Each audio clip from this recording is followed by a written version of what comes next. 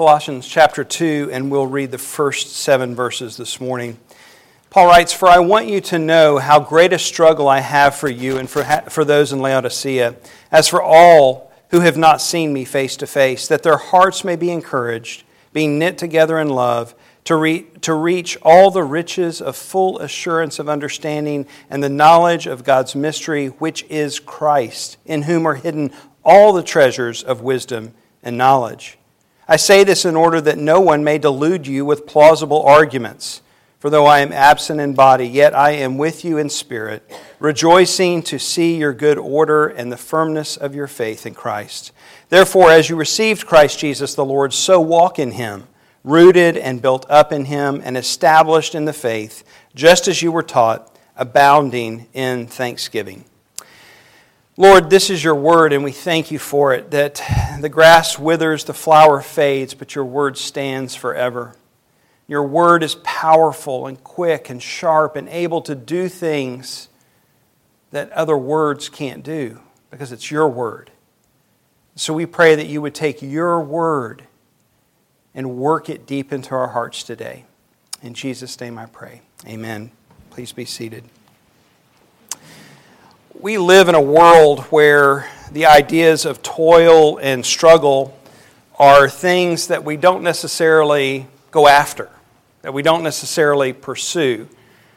We just live in a day and age where we can often just pay somebody to toil and struggle for us. You think of yard work or whatever the case may be, having the vehicle washed if you don't have teenagers anymore. You can pay somebody to do it, as my children glare at me. We avoid toil and struggle, if we can. It sounds like we go after that. Yet we see this idea come up again and again. We saw it last week in the end of chapter 1. We see it again today. But if you think of the great stories in history, the great stories of countries or companies or people, they all involve toil and struggle. In fact, a good story does because we like the outcome of overcoming, that someone faced great adversity or that someone faced the seemingly impossible and they overcame. I think of few things good that come about without toil and struggle. And we can think of several examples of this. Well, Paul mentions the struggle, the toil again in verse 1. And as we mentioned last week, the word that he repeats here is the same word that we get our English word agonize from. Paul is agonizing. But we could ask, why is Paul agonizing? Or how is Paul agonizing? Maybe a better question to ask, particularly for the Colossians, because he's in prison. Now, understandably, prison would be agonizing. It's not like our prisons today. It would be a difficult way to live. But how is he struggling for the Colossians? If we look through the letters of Paul, including the book of Colossians, and we'll see this as we continue to work through this book, there are a number of ways that Paul describes struggling in particular. We see him struggling in suffering. Again, we've already seen that in chapter 1. We see that in Philippians 1:30 as well. We see him struggling in perseverance, struggling to persevere. We see that in places like 2 Timothy 4:7. And we see him struggling in prayer. And this comes out later in Colossians when he is bolstering Epaphras' reputation. You remember Epaphras was the pastor from Colossae. He's visiting Paul in prison. He brings the report to Paul. Paul's now sending this letter back with Epaphras, and he's wanting to kind of strengthen Epaphras' work. And so he says a number of good things about him. And one of the things that he says is that he's laboring for them in prayer. So we could add to that list of ways that Paul describes struggling in the faith, things that we struggle for. But I want to look today at the struggle for prayer. He doesn't mention any of those things in this particular text, but it's implied, I think, in that one of the ways that we can assume that Paul is struggling for the Colossians while he's in prison is that he's praying for them. And it's not just implied, it's implied here, but it's expressed in other parts of the letter, that this was something Paul took very seriously. He talks about praying without ceasing, praying night and day. He prayed for the people there. And prayer can be a struggle. Prayer can be a struggle for us. I think the number one reason, if we were all to take a poll of what our greatest struggle in prayer is to make the time to pray. We get to the end of our day or the end of our week and we look back and we think of how little we've prayed. Or maybe it's just me. But things take over. Life carries on, moves on. I have great intentions and I set aside time and other interruptions come in. And yet we see a verse like 1 Thessalonians 5:17, pray without ceasing. And I realize how little I measure up to that. But it takes work to make time for prayer. Another struggle in prayer is the fight to believe. The battle is essentially to trust God. We consider Hebrews, approach boldly the throne of grace, right? And yet we struggle to believe that it matters. That God really listens or cares. That the God of the universe can hear my little bitty prayer. Or we might be tempted to think that some other prayer is better heard or more important or something in that degree. Or we might think that if God is sovereign, why do we pray? Can we really change God? He's unchangeable. He never changes. He's the same yesterday, today, and forever. But we come to a passage like James 5 and we see that prayer does matter. Prayer does change things. Specifically, verse 16, the prayer of a righteous person has great power as it is working. Somehow, in some way, and yes, there's great mystery to this, God chooses to work in and through our prayers. He listens. He responds. And sometimes we struggle or we labor to believe that. The third way that we labor in prayer is probably the most serious, but it's also possibly the rarest. And that is the struggle against the spiritual realm. Paul tells us that our battle is not in the physical world. We don't put on physical armor and go around battling people. Our battle is in the spiritual world. And in fact, Paul uses the illustration of armor to describe the spiritual armor, including prayer, of how we fight that battle. He says in Ephesians 6, for we do not wrestle against flesh and blood, but against the rulers, against the authorities, against the cosmic powers over this present darkness, against the spiritual forces of evil in the heavenly places. And as you look back in your life, and as you've grown in Christ, I'm sure that you have seen an increasing awareness of a spiritual battle. It's not something that we talk about a lot. But it's real. We fight a spiritual war. And we do that primarily through prayer. And that becomes a great struggle. If you have ever prayed through darkness, if you have ever prayed through difficulty, if you've ever prayed through oppression, you know how difficult, how hard it is to believe, to fight on, to pray, to take God at His word, to trust His promises as the evil one whispers lies. This is spiritual warfare. So prayer is a struggle. And it's a struggle that Paul knew well and was no doubt engaged in while he was in prison praying for the Colossians.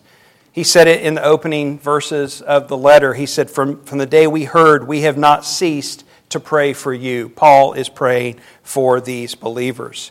And we see this verse, I've alluded to it. It's in several of his epistles, if not all of them. I didn't even think about looking to see if it was in all of them, but it's in most of them, this idea of praying without ceasing. I'm remembering your prayers night and day. I am praying for you. And then later at the end of this book in Colossians, in chapter 4, he exhorts the Colossians to continue steadfastly, to pray with a sense of earnestness, pray with power, which of course involves struggle. The whole idea of praying steadfastly is not pray with ease, it's to pray steadfastly, intentionally, ongoing, with perseverance and persistence. This is toil, this is struggle, and it's a struggle within the spiritual realm. And so if you want to be and are a man or woman of prayer, know that the work of prayer is going to be that. It's going to be work. It's going to be labor. And it's going to take our time and it's going to take our energy, but it is also a labor of joy. And you who have prayed and seen God work know this. A lot of times we take prayer as an add-on. It's something that we pull out in a moment of crisis or something we tack on to a meal. Look at prayer as an actual labor, a work God has given you to do. And I know some of you pray like that because you tell me about it, and you tell me specific ways that you pray and when you're praying. You're praying when you're working, you're praying when you're gardening, you're praying when you're driving, using that time to pray. It's work, it takes intentionality. When your mind could just drift off and think about other things or fantasize, you're choosing to use that time to pray. Let me encourage us all to do that, to go boldly before the throne, to lift our requests up before God. The second way that we see laboring in this text is that Paul is laboring with Christ. So he's laboring in prayer, he's laboring with Christ in verses 2 to 5. Paul shows us that our laboring is not in isolation. We're not designed to be living as islands unto ourselves. My uncle posted an article this morning about some church in the virtual realm. And it was kind of a joke, It was a real news article that someone's created this virtual realm. And I just responded back to him that that's not church.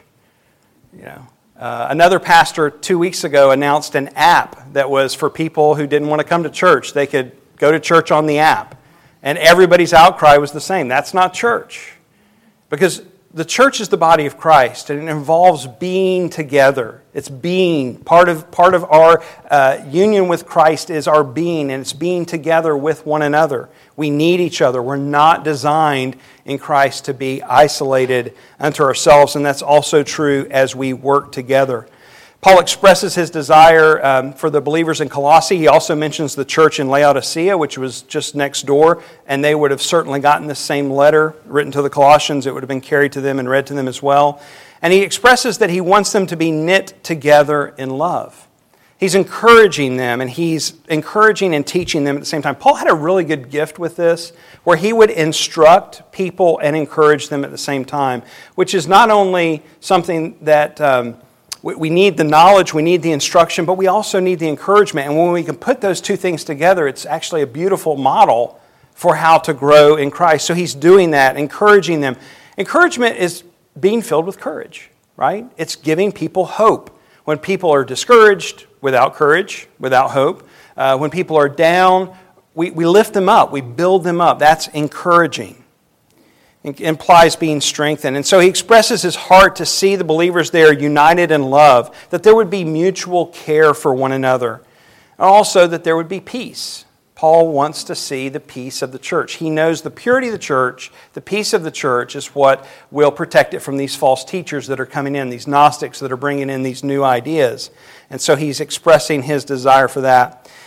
But his goal doesn't stop there. It goes on. In fact, the goal of peace that he describes in this idea of purity is for them to understand that they don't need this extra experience that these Gnostics are teaching about. That it's actually in Christ and in Christ alone that they have everything they need. Look in verse 2. To reach all the riches of full assurance of understanding and knowledge of God's mystery, which is Christ.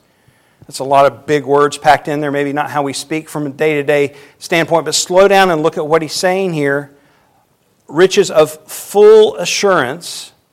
I mean, we could preach a sermon just on this verse alone, of understanding and knowledge of God's mystery, which is Christ. Christ reveals God's mystery.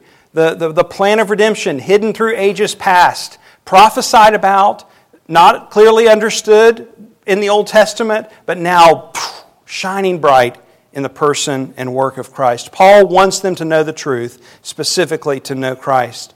And his description of Jesus here is that he is God's mystery, in whom are hidden all the treasures of wisdom and knowledge. It's the gospel.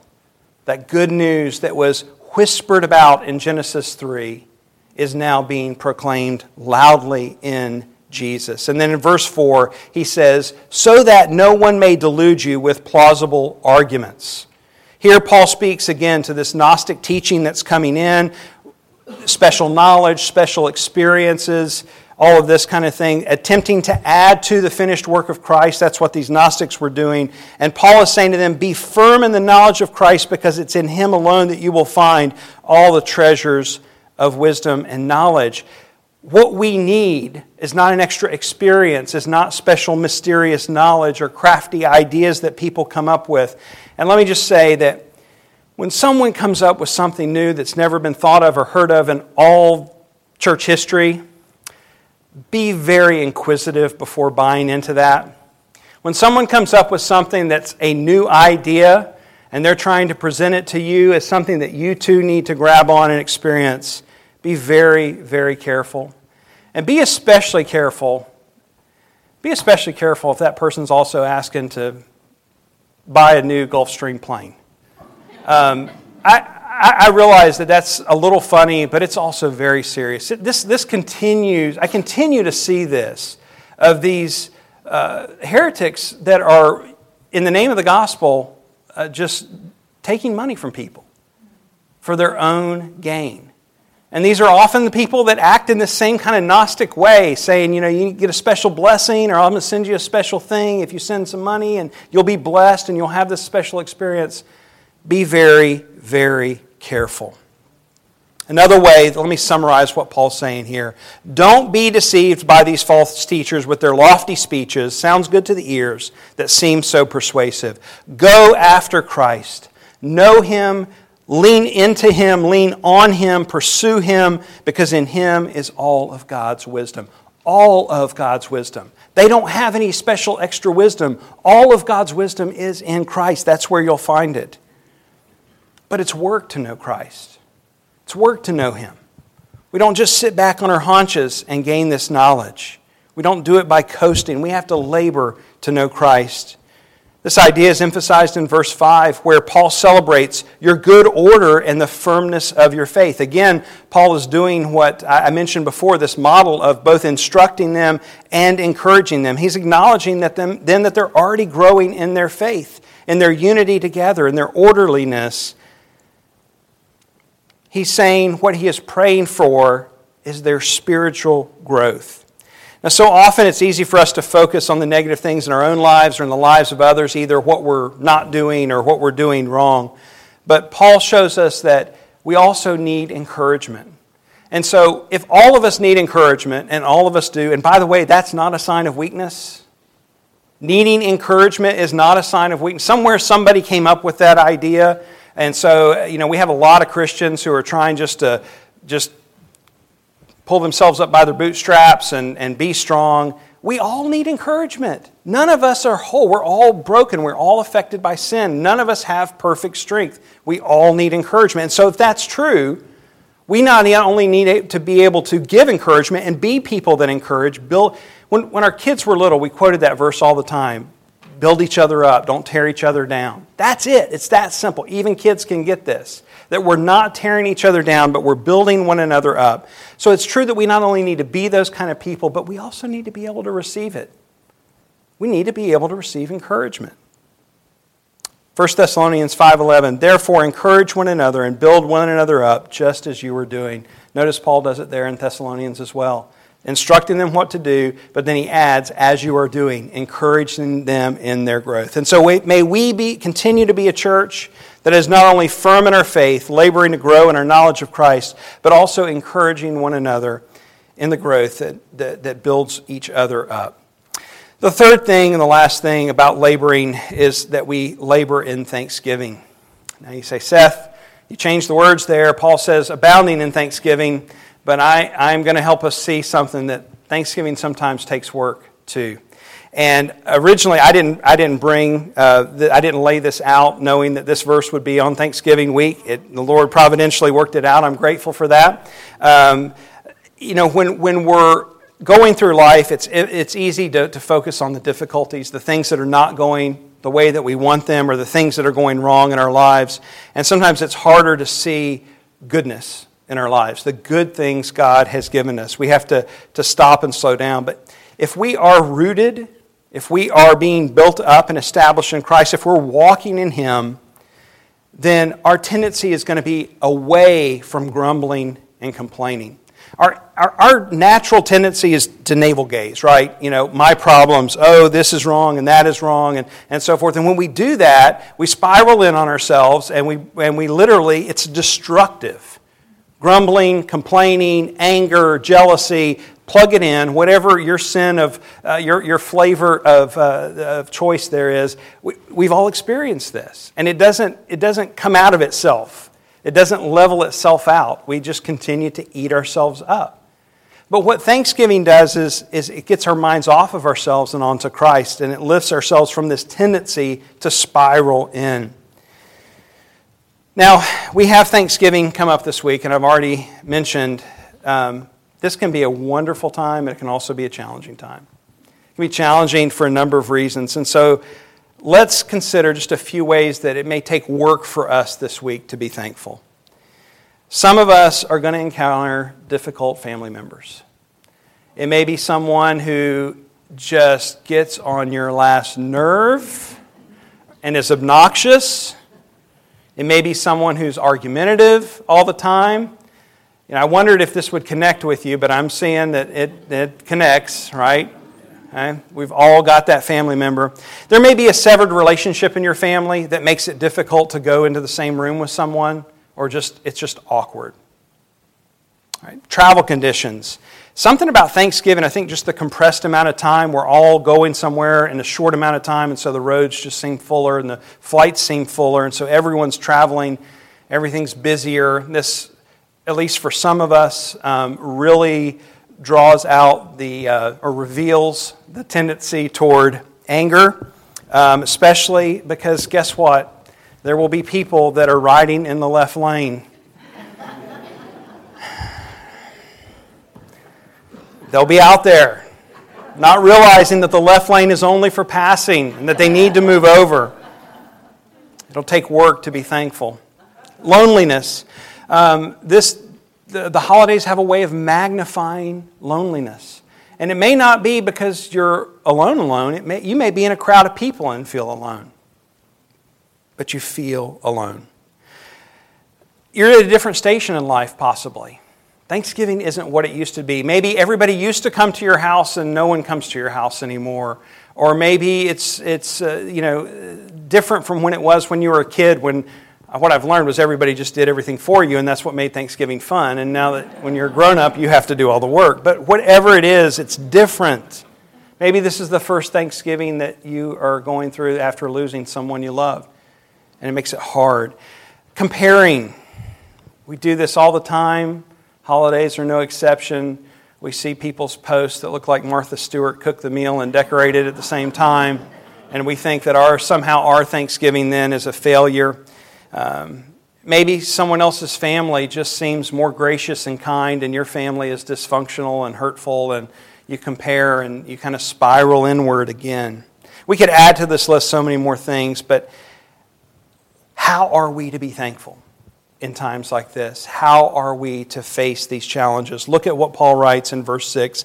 As you received Christ Jesus the Lord, what is he directing them toward?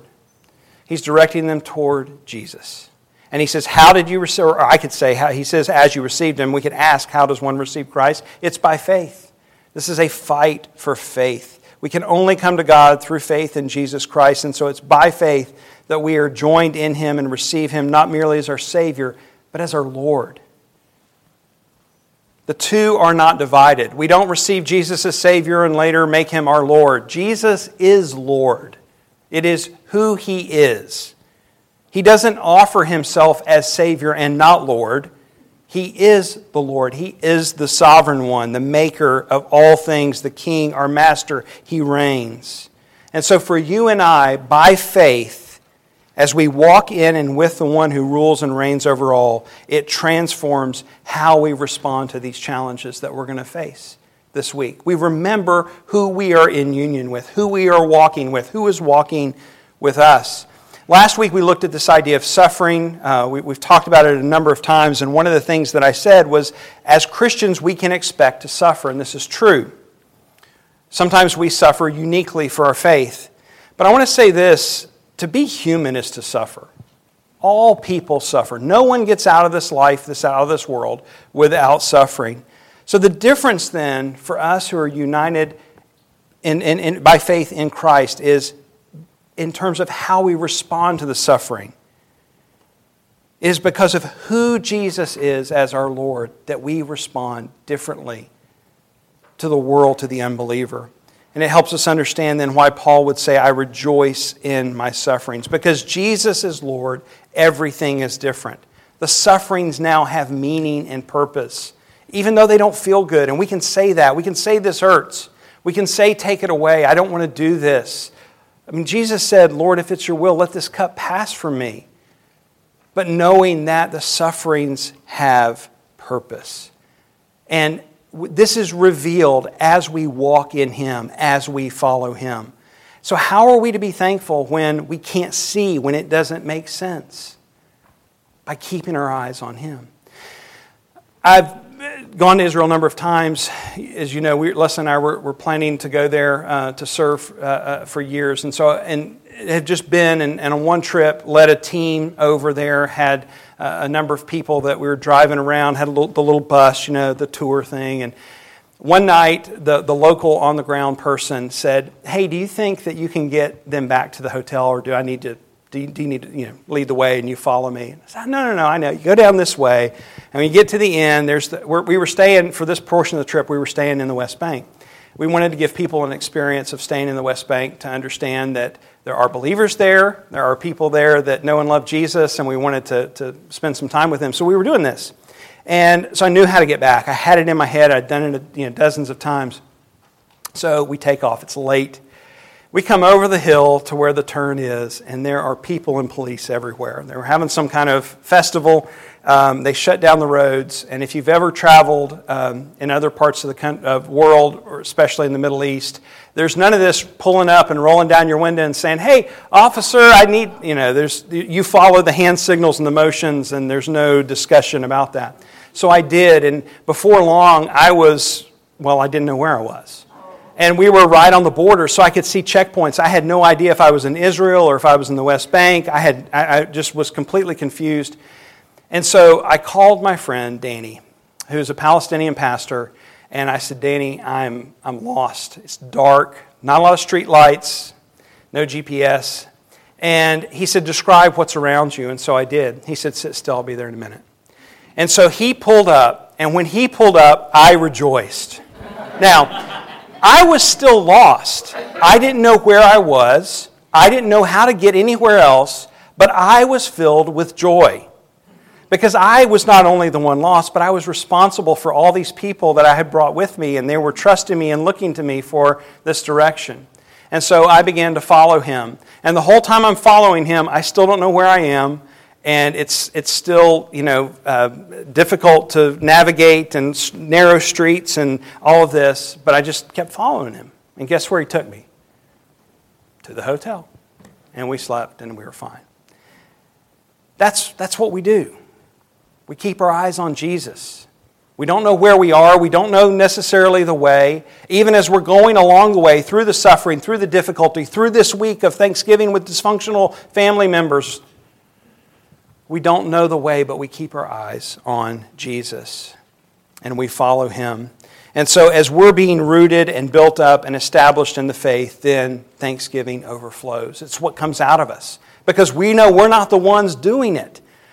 Even to this day, and I've seen Danny a number of times, this story always comes up. I'm still thankful for this story. Thanksgiving still abounds because of what He did for me in that moment. Thanksgiving overflows. So this week, when we're with our family, when we're with our friends, we are to keep our eyes on Christ, praying that it is He that moves and changes our hearts, that as we keep our eyes fixed on Him and not on our circumstances, notice He gives us Himself. He doesn't promise to change our circumstances or fix them. It's because of who He is that we can then be filled with joy. And thanksgiving can then overflow. One writer says this, I think it's very helpful. To be bursting with thankfulness is a true witness of the Spirit within us. For the voice of thanksgiving speaks without ceasing of the goodness of God. It claims nothing. It sees no merit in man's receiving, but only in God's giving. It marvels at His mercy. It is the language of joy just because it need look no longer to its own resources. What a relief. It is an expression of dependence on another. It is the speech of the psalmist and is the natural tongue of the apostles, and it is also heard on the lips of the weakest Christian on his knees. we all have so much to be thankful for. So this week, let us consider all that Christ has done for us, fixing our eyes on Him, the author and perfecter of our faith, who for the joy set before Him endured the cross, that we could be right with God. Let's remember that Jesus redeemed us from the curse of the law, having become a curse Himself. And let's consider that Jesus our Lord came not to be served, but to serve and to give His life as a ransom for many. May we be filled with thanksgiving, that we could sing in our hearts, "Worthy are you, Jesus, for you were slain, and by your blood you ransomed people for God from every tribe and language and people and nation, and you have made them a kingdom and priests to our God, and they shall reign on the earth." Let's pray. Lord, our hearts are filled with thankfulness, but we pray that you would fill them even more, that you would cause thanksgiving to abound and to overflow, that even when being thankful is work, is labor, that you would work that in us. Lord, cause us to be willing to labor in prayer. Cause us to recognize that we don't labor alone, but we're laboring with you and you are empowering us.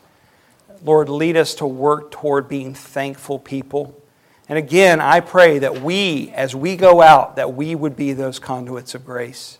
That we would be just blessing to family members, friends, mindful of the needs of others before our own needs. Would you do this work for your glory and your name's sake, I pray. In Jesus' name, amen.